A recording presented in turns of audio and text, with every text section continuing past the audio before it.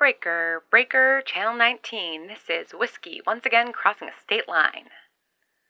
Let's see, in 3 weeks, I've been to Pennsylvania, Ohio, Illinois, briefly, West Virginia, Virginia, and now back through both those states to Kentucky. That's not actually that many places for 3 weeks.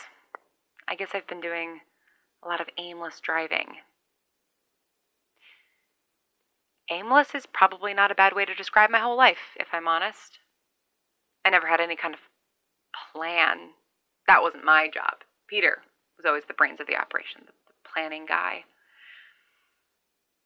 I worked with other guys leading the charge before, but he was always my favorite. Hear that, Petey? You were my favorite. He probably wouldn't care. He definitely hated being called Petey. But he otherwise didn't care all that much what people thought of him as long as they got the job done. I don't know if I should be thinking of him in past tense. But what other information do I have to go on? He wasn't headed anywhere good the last time I saw him, and I doubt he got lucky like Harry and I did. Jesus, not that we were lucky. It was horrible. One of the worst.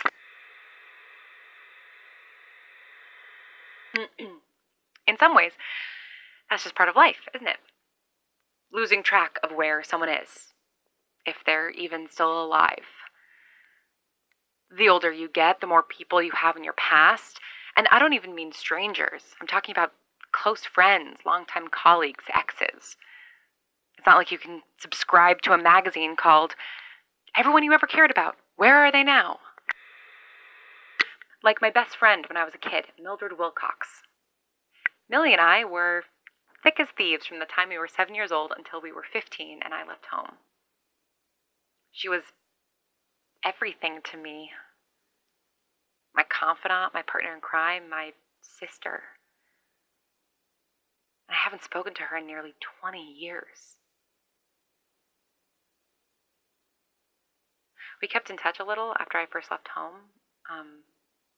I'd send her letters and postcards from the places I went. But then she went to college, and her family must have moved addresses or something because all my letters came back to me with, wrong address stamps all over them. And I never had a reliable address to receive mail. Not until I got my act together and at least got myself a P.O. box. So we just lost each other. I never got the phone number for her dorm, and half the time I didn't even have a phone myself, so we went from two people who were the closest of friends to two people who tried to keep in touch as best they could to never speaking again. I don't even remember the last time I talked to her. It wouldn't have stood out as remarkable at the time because I had no idea it would be the last time. Did people know that they were talking to their loved ones for the last time? Was it sudden or slow? Harry and I, we didn't see anything, we didn't hear anything, we didn't know. We didn't know there was anything to know until it was too late. What happened had already come to pass and hadn't left enough evidence behind for us to put the pieces together.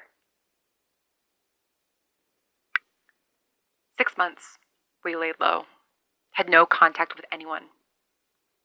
And I didn't know it was the last time then either. If I had, I think I would have risked it. Would have risked being caught just so I could have a conversation with a stranger one more time. Even if it was just to say goodbye. Did anyone get a chance to say goodbye?